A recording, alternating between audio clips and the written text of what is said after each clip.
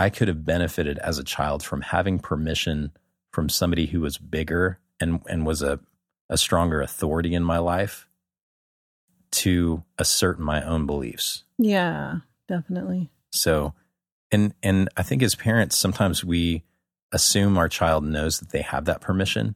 So don't assume. Go ahead and articulate that for them. Give them permission when they come to you with those kind of scenarios. Now, it might also be good to open the conversation about when that would be a good idea and when it wouldn't, because I know that our 8-year-old has tried to do that to teachers when they have said something that, doesn't really correspond with our values. Yeah. Which can, be a little awkward.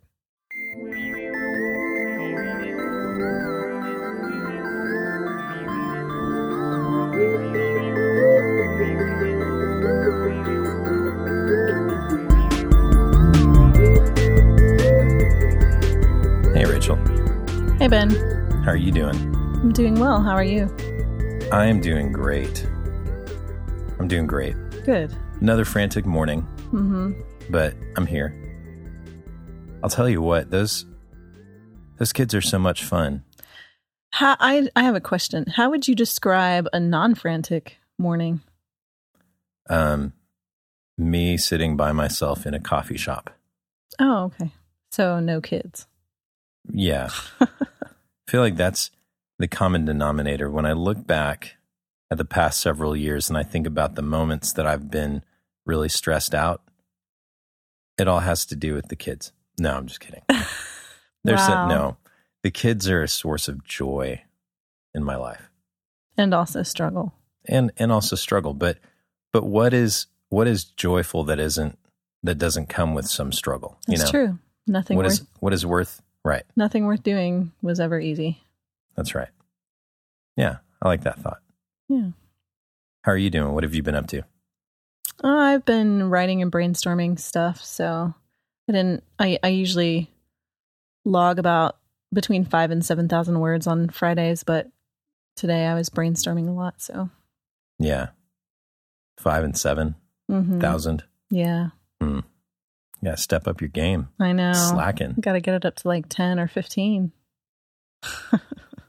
Yeah. I like what Charlotte just said. Because I say it like tongue in cheek when I talk about the kids being stressful and stuff. Yeah. I'm completely head over heels in love with our kids. Yeah. And I love what she said. I sure don't remember what made me laugh before I had kids. I laughed so hard. I've never laughed as hard as I have at our children. Yeah. And you also don't really remember what you did. No. This weekend when we didn't have anybody, well, we had the baby. We didn't have anybody else. And you and I were driving down the road. And I remember turning to you and just being like, what are we going? Because it was July 4th and we didn't do anything for July 4th because we didn't have any of the kids here. And we were so tired and just didn't want to go out. And I turned to you and I said, what are we going to do when we have no kids in the house? Are we going to be like the most boring people ever? Honestly, I worry about that a little bit because I've known people and I've heard about people who, their lives are so engrossed with their children and then their children leave and go off to college and stuff. And then the couple no longer has that common point of interest and they end up drifting apart. And in some cases divorcing. Yeah. So that's not going to happen. Yeah. I don't worry about that so much for us, but I'm at least mindful enough of it that I'm thinking, okay, what should we prepare for, or how can we prepare for that? Well, unfortunately it's not like it wasn't, we got all 6 of them at once. It's not all 6 of them leave at once. So. Right. It'll definitely be a gradual thing. Mm-hmm. So we'll be able to move into that like every other season of parenting. That's right. You ready to get into today's topic? Yeah. Dealing with outside influences and preserving your child's values. And this topic came directly from some feedback that we got from the newsletter. At the end of the newsletter, and you can sign up for that at intheboatwithben.com. But at the end of the newsletter, I have a quick note just saying, if there's anything that you want to hear us talk about, please send me a message. I love hearing from listeners. So you can either go to intheboatwithben.com and click on the contact link there and get in touch with us, or you can sign up for the newsletter and then you can just reply the next time we send something out. But this was a great question that we got from one of the subscribers. She said, "My husband and I are planning on starting a family in the near future. It's exciting to think about, but I find myself worrying about a potentially difficult situation with our extended families. We very much love our families and we want them to be a big part of our children's lives. However, we are also painfully aware that our parents and other extended family members adhered to family values that are drastically different from the values we have chosen to embrace. In fact, many of their values are in direct contradiction to the values that we hope to instill in our children. I would simply have a conversation with these family members and explain to them how we want to raise our children, hoping that they will respect our wishes. However, some of these family members are completely unreceptive to these types of conversations, to the point that we actively avoid discussing our values with them. I openly admit that this is an unhealthy relationship. Do you and Rachel have any advice on how to approach this situation? Do we go on the offensive by approaching these family members, even if it won't be taken well? Or do we go on the defensive by focusing on the kids and their thoughts? Or is it a mix?" So I know that was kind of long, but that was a fantastic question. And so I wanted to address that question specifically, but I also decided to expand the topic a little bit just to talk about values in general and outside influences. Yeah, because there are also outside influences once your kids go to school and, lots of other places. Yeah, definitely. I think probably the family stuff is the most, tender is the word that I would use. And you have to be the most cautious about those kinds of things. But yeah, and when I think about the different types of influences, the family one is definitely the most difficult to deal with because there's really no recourse for ignoring the values in that you see in culture or the values that come from media. Those are easier to deal with, but there can be relational ramifications when you're dealing with family and family related values. Yeah. So I want to take this kind of from the beginning and work our way toward the family and then other influences. In the beginning, it is very important, even before you have children, to define your personal values. And we're going to talk later about the value of defining your own values, being the one who is in charge of what you believe instead of subscribing to somebody else's values that they imposed on you. But in the very beginning, it's really important to define your own values. And in episode 1 of this podcast, we talked about the steps that you can take to define and practice your own family values. And so that's definitely worth going and giving a listen to. Yep. At intheboatwithben.com/1. You can listen to that one. But the bottom line here is that you need to define what those values are. In order for your kids to learn them, you can talk about them, but the most powerful thing you can do is to demonstrate and practice those values daily. And this doesn't necessarily mean getting a list of your values and trying to figure out ways that you can demonstrate those things every day, but that's just to say that the demonstration and the practice of those values is going to speak volumes louder than anything that you say to your children. Right. Yeah. Definitely. Actions are very important for teaching our children how to internalize those values. And if you think about it, when you have somebody just telling you what values are and how they should have these values, and they don't see you living those things out, what kind of message is that sending to them? Yeah. Well, so when I look at our children and I see the places where their actions and their behaviors aren't lining up with values that we've told them are important to us, I can almost always tie that back to some inconsistency in the way that I practice those things. Yeah. And it's really important to be honest about those things too, because the values aren't in place. I think we said this in episode 1, but the values aren't in place to give us this impossible standard or this, standard of perfection. Yeah. They're in place because we're constantly growing into those values. And so they begin to mean different things to us over the years. Yeah. So defining those and demonstrating and practicing those things is what's going to help your child build a framework for their own personal values. Now, when you're talking about family values, the reason that you have personal values is because you believe these things are important. You believe that life is better when you live out your values. Right. And not only is life better, but it also protects against danger and harm in some cases. And so it's very important in the beginning for our children to have a set of values, even if it isn't completely their own, which they're, early on, they're not capable of. When they're very young, they can't really make those decisions and determinations for themselves. Mm-hmm.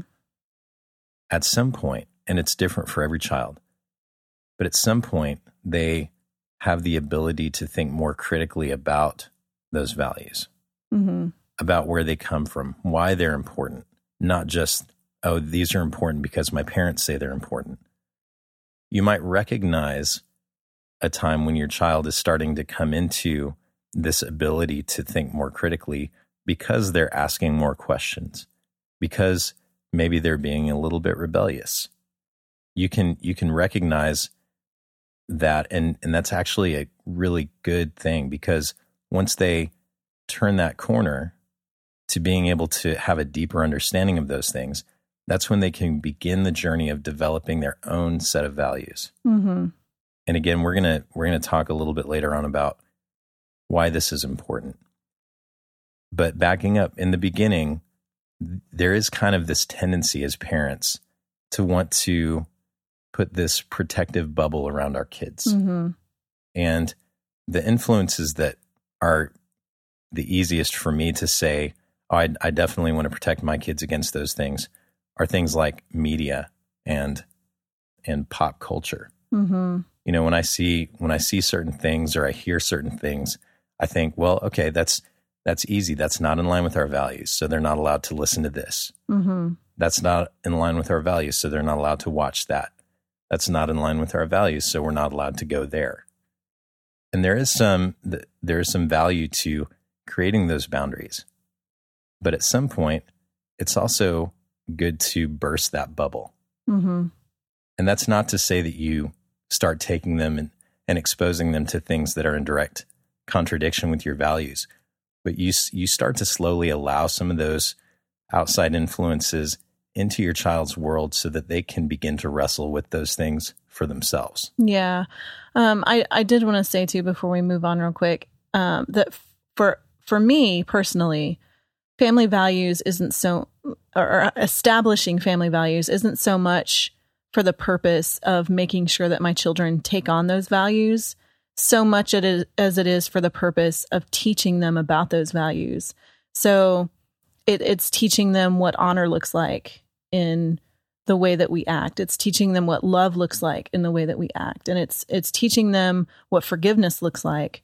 And so I try to use a lot of different opportunities to do that. So if we've just watched a movie and, something happened in there that wasn't a very honoring situation where kids were making fun of each other or whatever, yeah, I'll turn it around for them and say, do you think that so-and-so was being, their actions were honoring this other person? And try to help them develop the language for that so that they know what it looks like, because then they can decide more for themselves.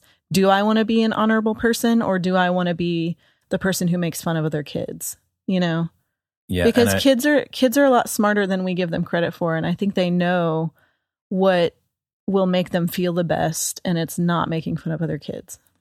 Yeah. And that does go to show you a lot that sometimes what we see in the world, particularly values that we disagree with, sometimes that's a result of not having been exposed to anything different. Right. They were so consistently exposed to a single set of values, that they never considered another way of doing things or another way of living. And so I really like this distinction, because it really isn't about, let's give our children these values so that they can experience the same kind of joy that we do because of these values. But the reason that you're able to get joy and get fulfillment out of living from those values is because they're values that you've chosen for yourself. Right. I don't want for my child to be an adult saying, okay, one of my values is this, but I don't really know why. You know, I want for them to be fully aware of the reason why they chose that as a value. And chances are, if you're demonstrating your values and you're doing that consistently, you're practicing your values, your child is probably going to grow up with a set of values that is very similar to yours. Right, yeah. But you do want it to be theirs. Mm-hmm. You want for them to own those values, their own set of values. So that's kind of thinking long term, and I wanted to have that as an idea we hold in our minds, because the end goal of our children understanding different types of values and choosing for themselves what their values are going to be, having that in mind while we talk about how to mitigate some of these other outside influences is going to really help us to have the right approach. Mm-hmm. So I want to talk about family first. Now, I have this as the last point here, but I really want to bring it in first. Okay. The relationship is always more important than the issue. And a healthy relationship is one where there's open communication and there's acceptance. Mm-hmm. Now, it doesn't always go both ways, but if you're doing your part to maintain a healthy relationship, that is going to support your own set of values in the eyes of your child.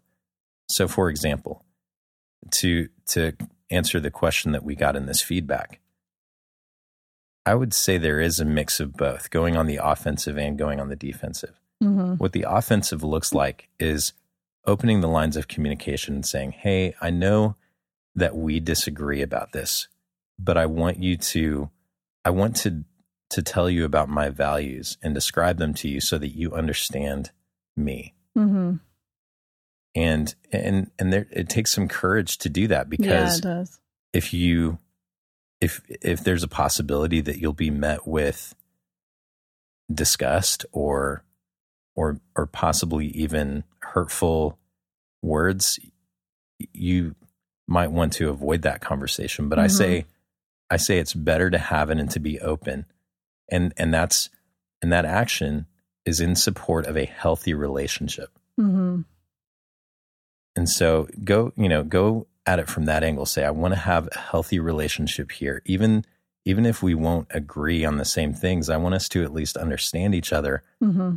Because if we can understand each other, even when we don't agree, and still be accepting of one another and still have open communication, we're going to have a healthy relationship. Yeah.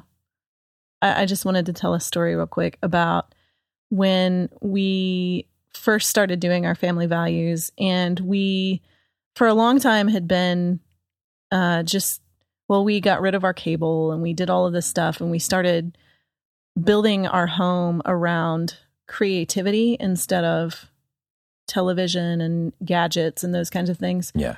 And I worried a lot about what would happen when they went to family house, the family's house, and how we would maintain that value of pursuing creativity instead of sitting in front of a screen. And I finally had to just let that go, because they're not always in that situation. You know what I mean? Yeah. They're not always at a grandparent's house where they can watch a movie. So they can see the benefit of it, even though, the screens and stuff are super addictive. They can see the benefit of what they come up with to do here at our house, because we allow that environment, and they can see the difference between those environments. Yeah. And I'll kind of jump on the opposite side here. Maybe your child goes to your grandparents' house, goes to their grandparents' house, and they come back. And let's just say, for example, you are a family that values not having a lot of screen time in favor of creativity. And what if your child comes back and they just feel frustrated and bitter at the fact that they don't get the same kind of freedom with screens at home that they do when they're with their grandparents? Well, yeah, and our kids have said, our oldest especially, has said things about it.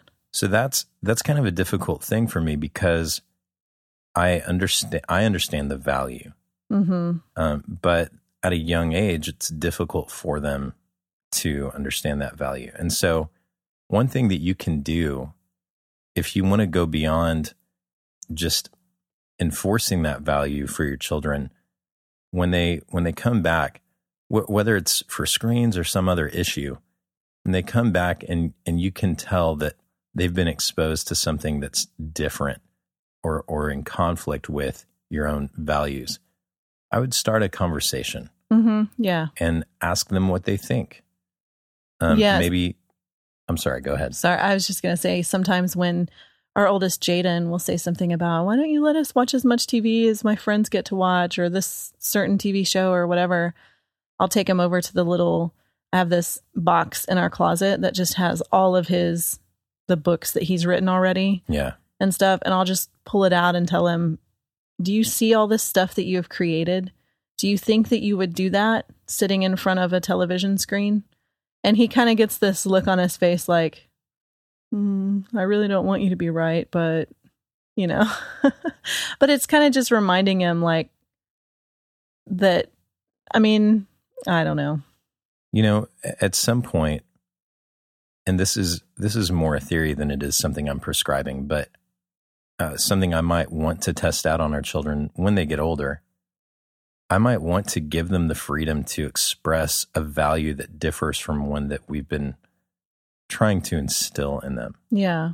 So to say, okay, go ahead and, watch as much TV as you want, because I want them to not just hear me talk about the difference, but I want for them to experience the difference. I want them to experience what effect that has on their creative output. Because unless they have personal experience, or it just comes down to this, unless they can make a personal decision about why that value is important to them and why it's their value, they're going to have trouble living that out consistently in the future. Right.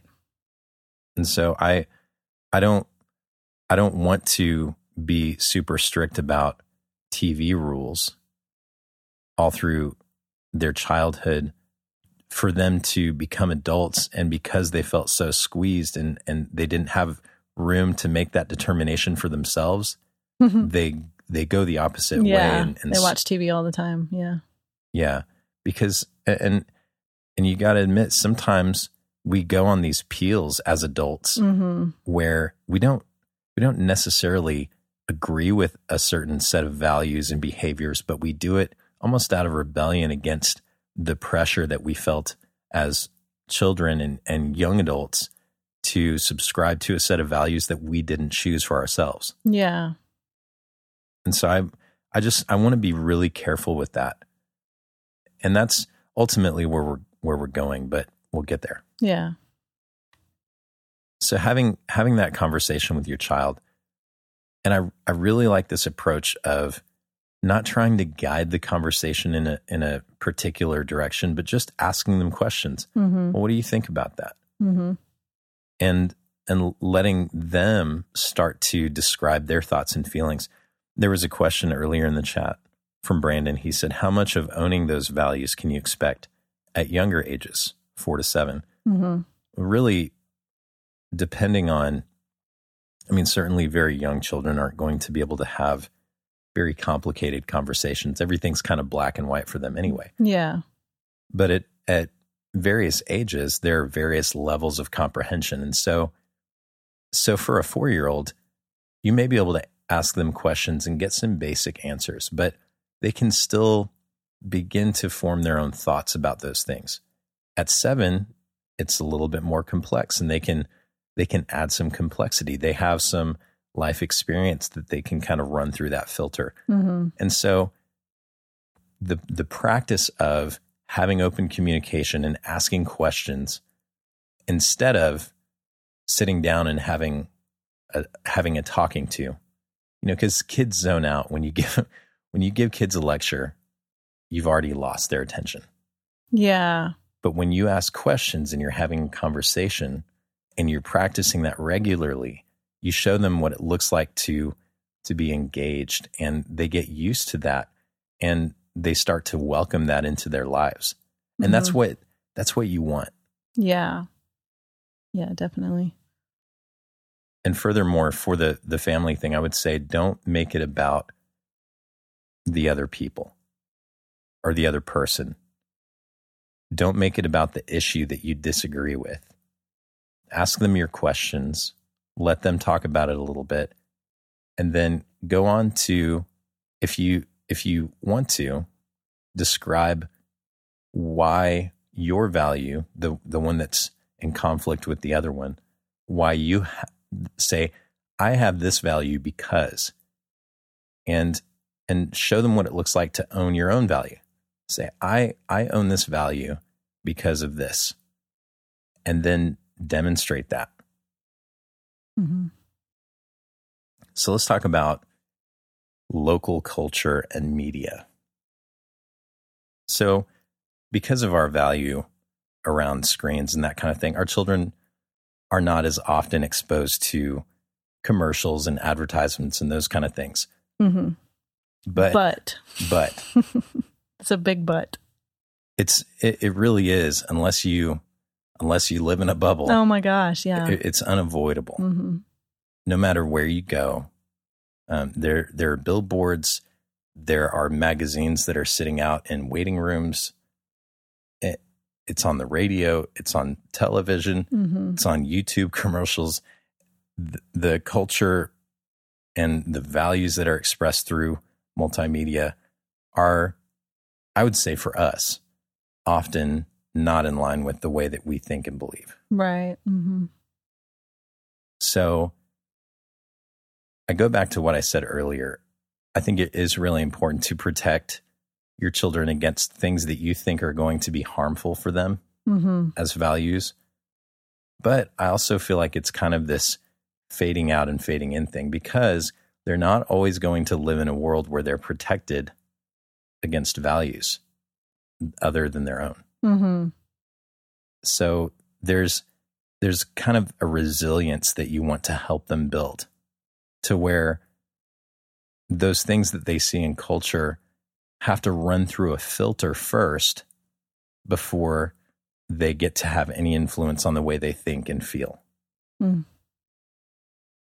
And that's what advertising. I'm kind of targeting marketing and advertising because of how powerful those things can be.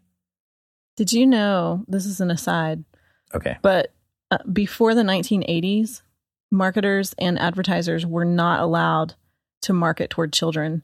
And now that's like the biggest marketing audience for advertisers. Yeah. It was illegal for them to market to kids back then. In a lot of families, if you control the kids, you control the parents' wallets. That's a scary thing for me. Mm-hmm. Yep. So I'm targeting this whole marketing and advertising thing because it's not just people sitting in a room thinking, oh, okay, what would be the most compelling? But they're doing scientific studies. They're trying to come up with, okay, how do we get past these filters Mm-hmm. and influence people's behaviors? And I don't want this for myself. I don't want this for my children, to where when they're exposed to something, it influences the way that they behave without allowing them to wrestle with it first. Mm-hmm. And so in the beginning, while I do want to shelter them against those things, as they are exposed, and maybe as I kind of pop that bubble a little bit, once you pop a bubble, it goes away. Maybe maybe it's not a bubble that pops, but you poke holes in it. Yeah, you're slowly, you're slowly making it leak air. You're slowly letting a little bit more in. I want to be proactive about having conversations with my children about those things as they experience them. Yeah. I think when I think of all of this, I think about the toys. And you and I just recently, because the kids were away, we went through the playroom and weeded out a lot of the toys that are unnecessary because they can just seem to take over a house. And we know from scientifically proven fact that when kids are exposed to a lot of stimulation, like a lot of different toys, they start losing the ability to make good choices. And because they're so stimulated, they don't really know how to choose. And so that's part of our value system is I simplicity. I wanted to say something here too, because of where they are in their development, they don't have the same ability that adults do to tune out a lot of that noise. Right. So you think about, you're driving down the highway, you're listening to the radio, there are billboards, and maybe somebody's got a screen on somewhere. You think about all of that stimulation. As an adult, you've learned to really just shut all of that stuff out and take in only the important pieces of information. Mm-hmm. Now, our children are capable of doing that, but they're not as good at it. Yeah. And so they just don't have the same ability to filter all of that stuff and to know what to block out, to know what not to pay attention to. And it can get overwhelming. Yeah. But at the same time, they don't recognize that. And so the thing that they see is when we're going through toys and we're trying to get rid of some because there are just too many, what they see is, oh my gosh, my parents are getting rid of my toys. And I love these toys and I play with them all. And even if they haven't played with them in a couple of years. And so sometimes it gets pretty just dicey, I guess, because you can't really engage that conversation because they don't understand the complexity of that psychological, just what happens psychologically when you have too much stuff. Yeah. And we know what happens. And so we are able to reduce, but they, every time they go to the store, they want a new toy or something. And it doesn't matter how many times we've told them no, or how many times we've said, well, if you get something with your money, then you have to give something else away. They only think of, I want something new. Yeah. They don't understand the value behind that. There's a big drive for that in culture. And I would say that instead of just talking about it directly, trying to have that complex conversation with your children, look at your own life and are there things that you do or things that you say or ways that you behave that are consistent with the value of we value things?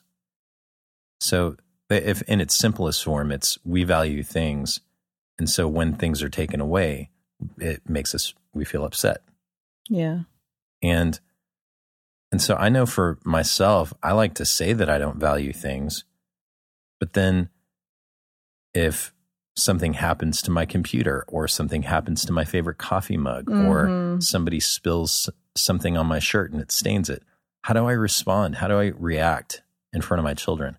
What are my actions and my behaviors telling them that's different from what I'm saying? Mm-hmm.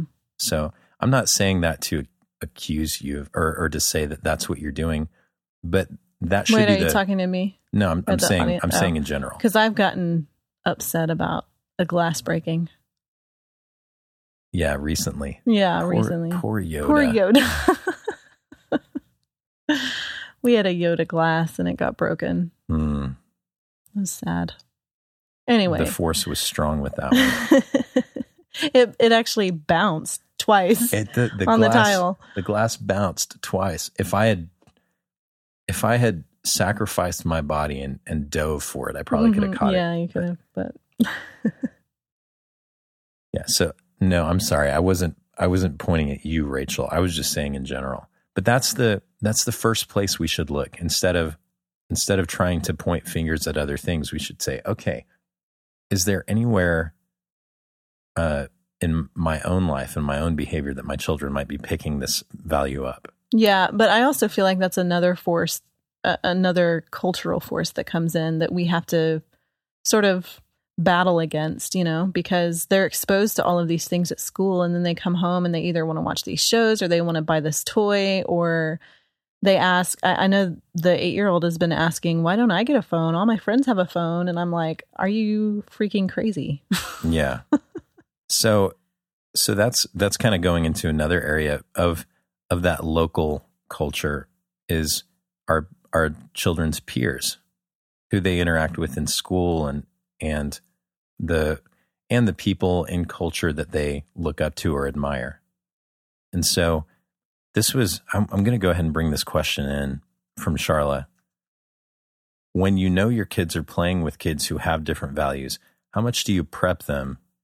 For example, they don't believe the same things about blank as we do, so you need to be respectful and not expect to agree with them, and discuss it afterwards.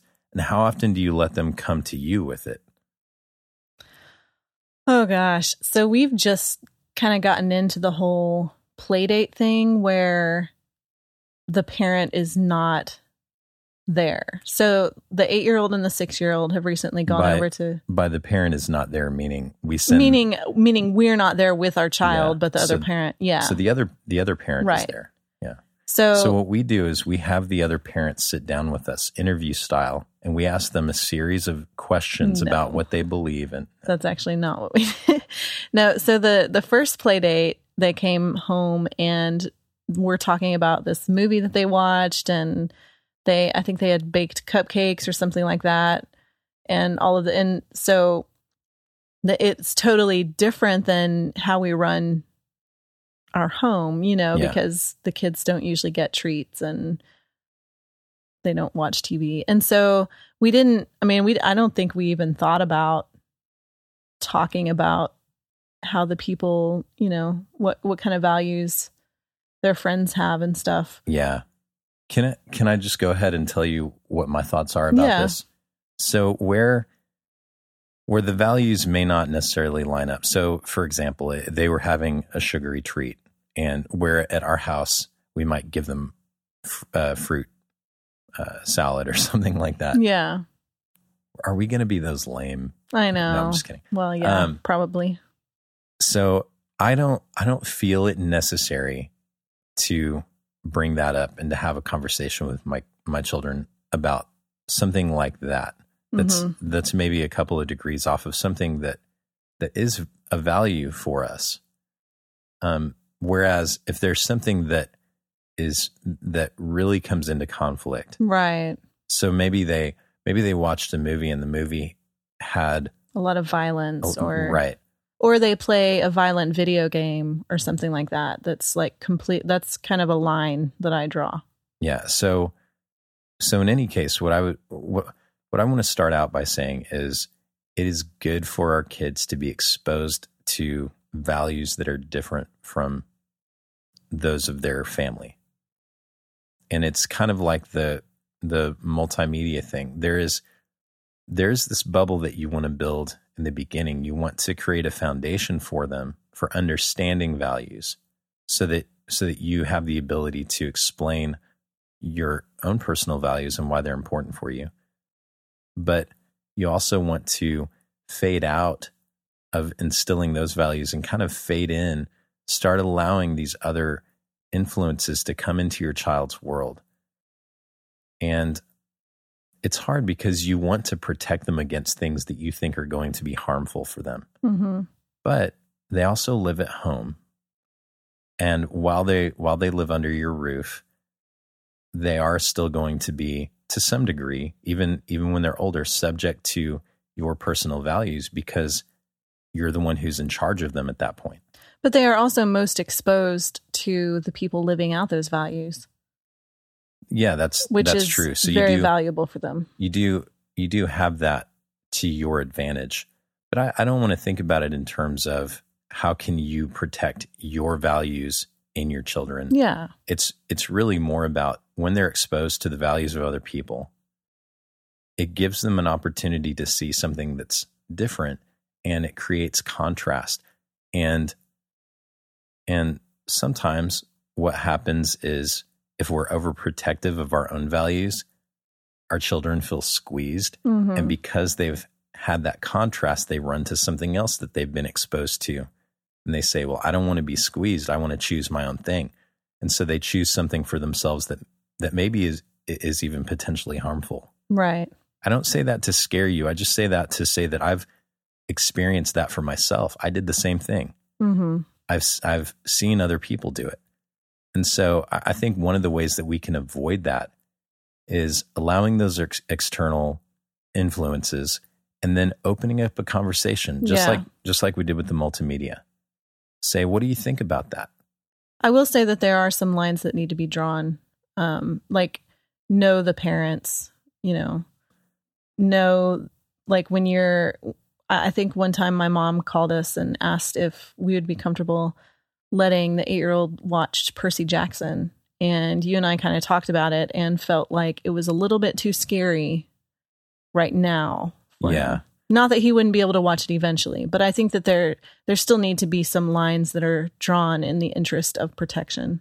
Yeah. And so your child, depending on their age, you know your child better than anybody else does. And so you should be able to make those determinations, know how much external influence to let in, and certainly do the things that you must in order to protect them against potential physical harm. Yeah. So I'm saying this stuff under the assumption that you feel comfortable with these other people that they're spending time with. Yeah. Whether it's peers or family, you know they're not going to be in physical danger. Right. But they may be exposed to a set of values that is different from yours. And in that case, my approach is the same.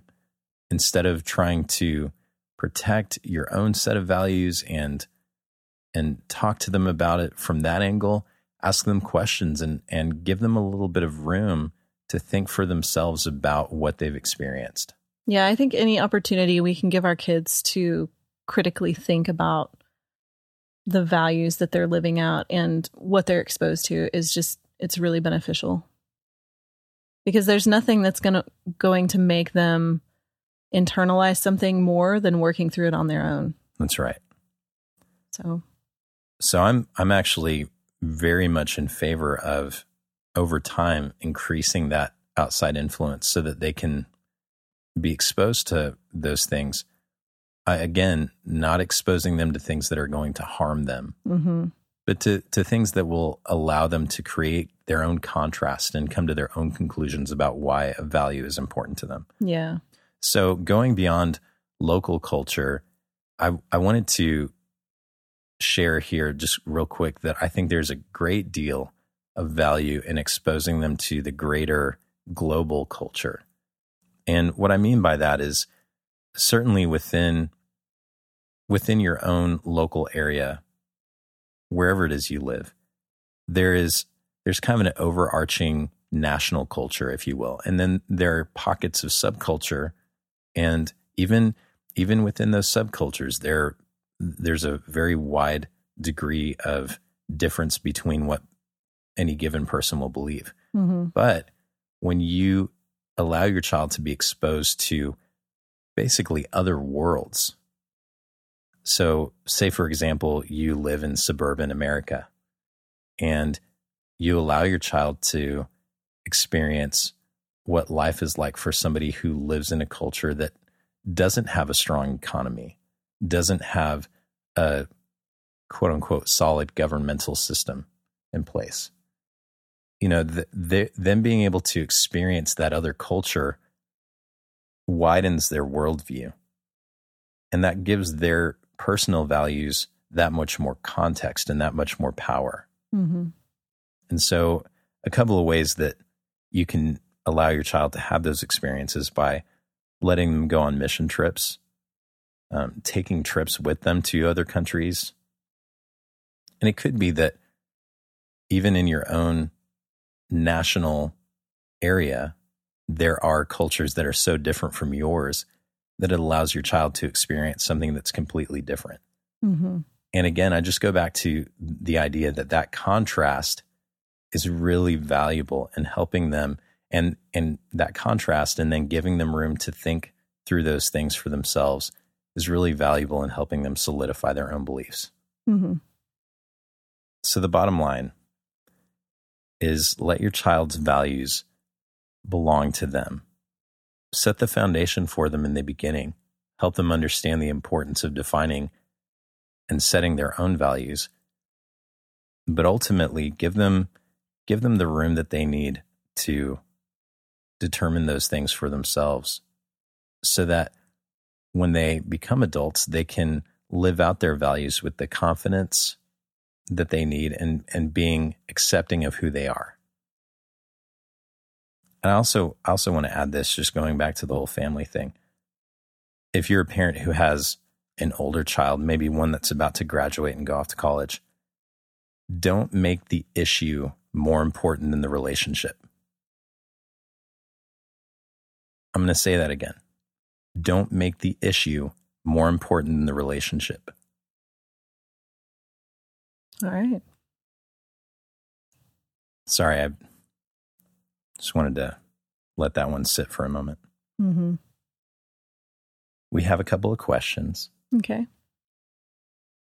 You know, this was one from Charlotte that I could have brought in earlier, but I'll go ahead and bring it in now. Okay. She asks, if you know your kids are very strong in their beliefs, how do you encourage them to be gentle about it and not to push it on others? 2 of my kids are very vigilant about how healthy they eat, to the point that I worry they might make others feel guilty or that their parents would be afraid to feed them. Yeah. I don't want them to be arrogant or rude. We have a kind of a funny story about that. When our second son was 5 years old, he went to my mom's house for the weekend, and she pulls out, boxed cereal, which we don't really eat processed food or anything. And whenever she was about to pour him a bowl, he said, "Oh, I don't eat anything that was made in a factory."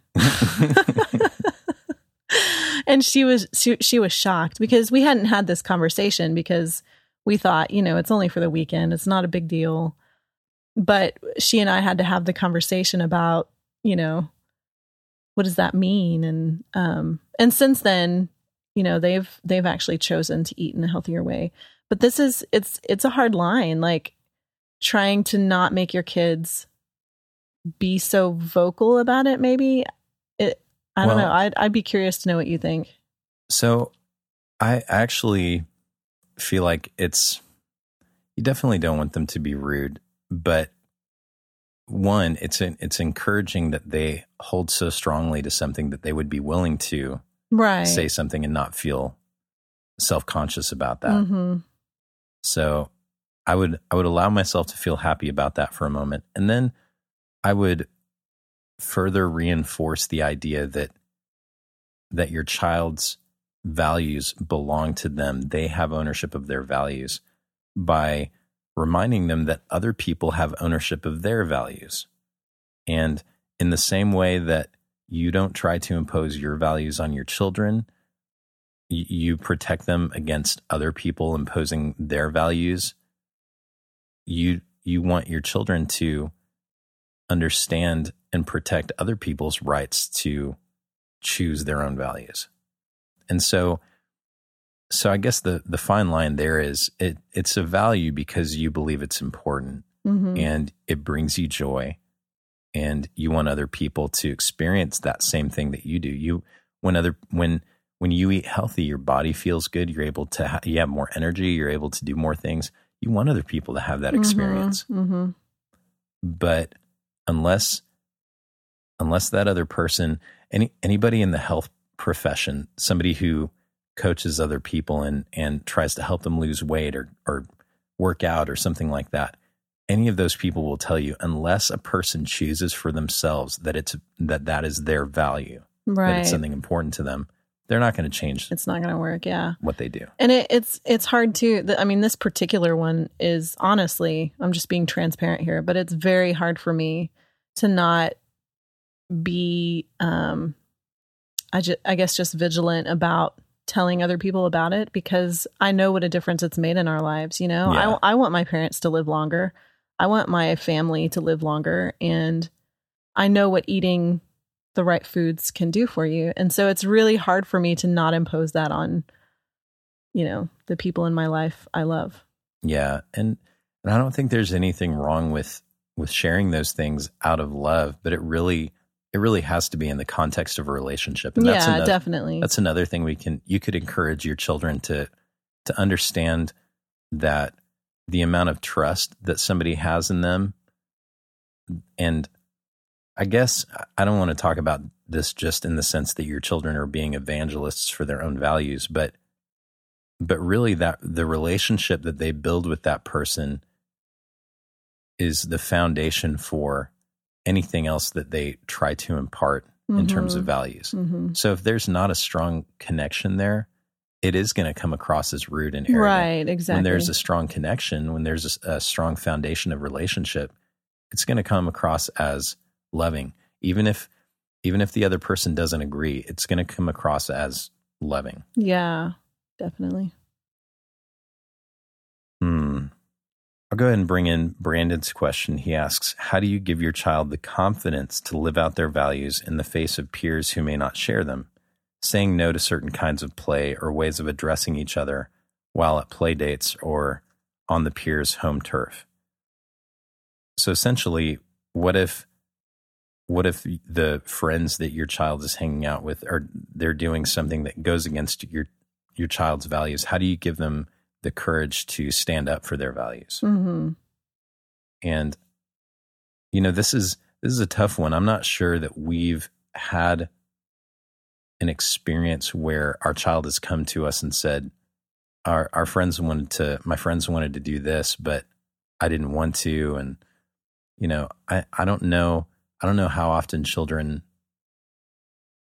our children experience that, but then maybe don't talk to us about it. Yeah. And this is where I'd say having that open communication is really important. You're definitely not going to be able to avoid your child being in that situation. Mm-hmm. And it may be that the first time they have an experience like that, because you can't anticipate every situation before they go to school, you can't just sit down with them every day and say, okay, somebody may, tell you to do something or invite you to do something that doesn't align. You know, you've got to trust them to see that for themselves and experience that discomfort, and then be ready to and have those lines of communication open so that you can have a conversation about it. Mm-hmm. And I guess it's not exactly the same, but when I can tell that Jaden's had a bad day, I'll probe a little bit and I'll say, hey, you seem kind of upset. What's wrong? And just that question is enough for him to open up a little bit more. And then I get to ask more questions, and I get to let him tell the story of what happened, how he responded to the situation. And then I get to come alongside him and teach him. Yeah. And so being a good listener is important. Having those lines of communication open. And then one thing that I feel like I didn't experience a whole lot as a kid, but what's really powerful is when you give your children permission. When you tell them, oh, it's okay to say no. It's okay to, if somebody's, pulling your arm and trying to pull you towards something, it's okay to shove their arm off of you. Mm-hmm. I could have benefited as a child from having permission from somebody who was bigger and was a stronger authority in my life to assert my own beliefs. Yeah, definitely. So, and I think as parents, sometimes we assume our child knows that they have that permission.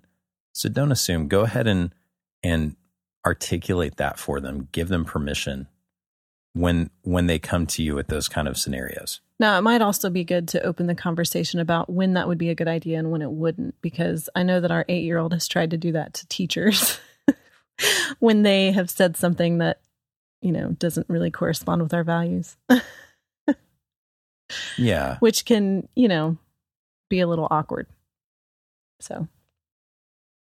I'm a little bit okay with that too, though. Well, yeah, I am too, but school is not.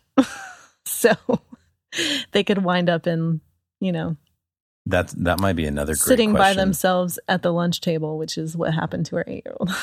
What if defending one value causes you to come into conflict with another value? Yeah, it's a good one. So defending one value against a teacher might harm another value that you have. So there's kind of this value hierarchy that you have to develop too. Yeah. So complicated. Who wants family values? Yeah. All right. Rachel, where can people go to find us online? InTheBoatWithBen.com. That's right.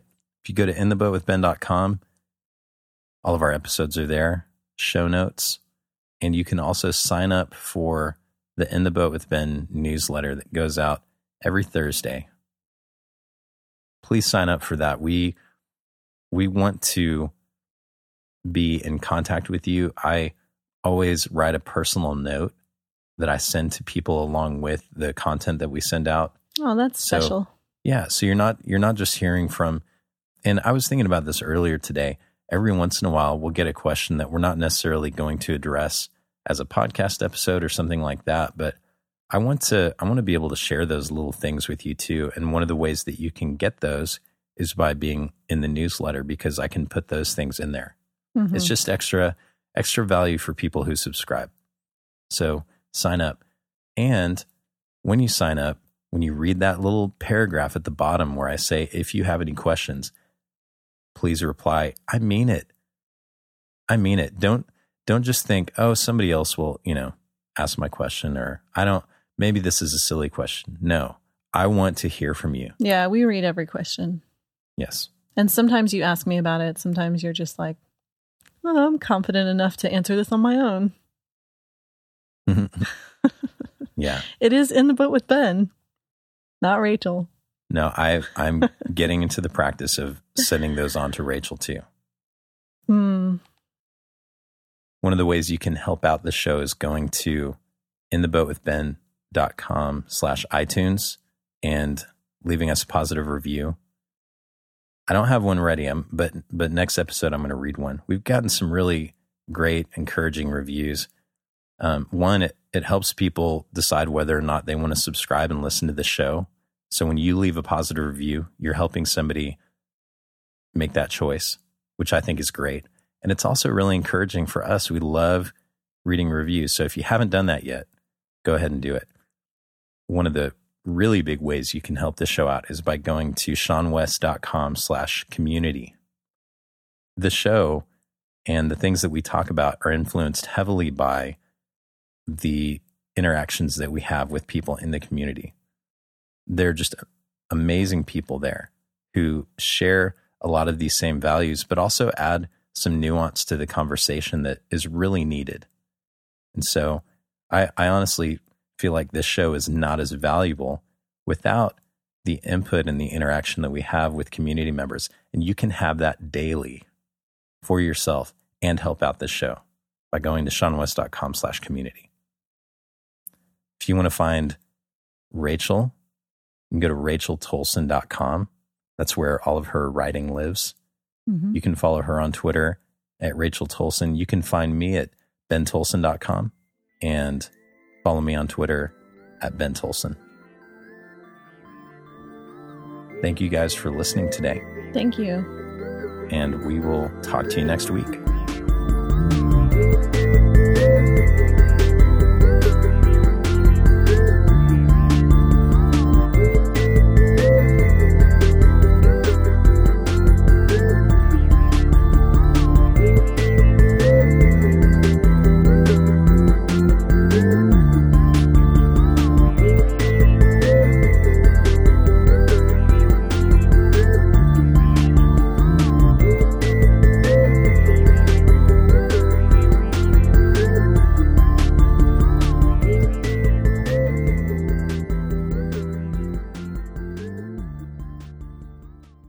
Keep on forgetting this, but when this episode goes out, will not be next week, but it'll be the following week.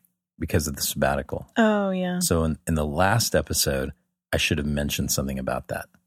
So I need to get the timing down right on that. But for those of you who are wondering what I'm talking about, every 7th week, the Sean West Network, the whole network, everybody, has a week-long sabbatical.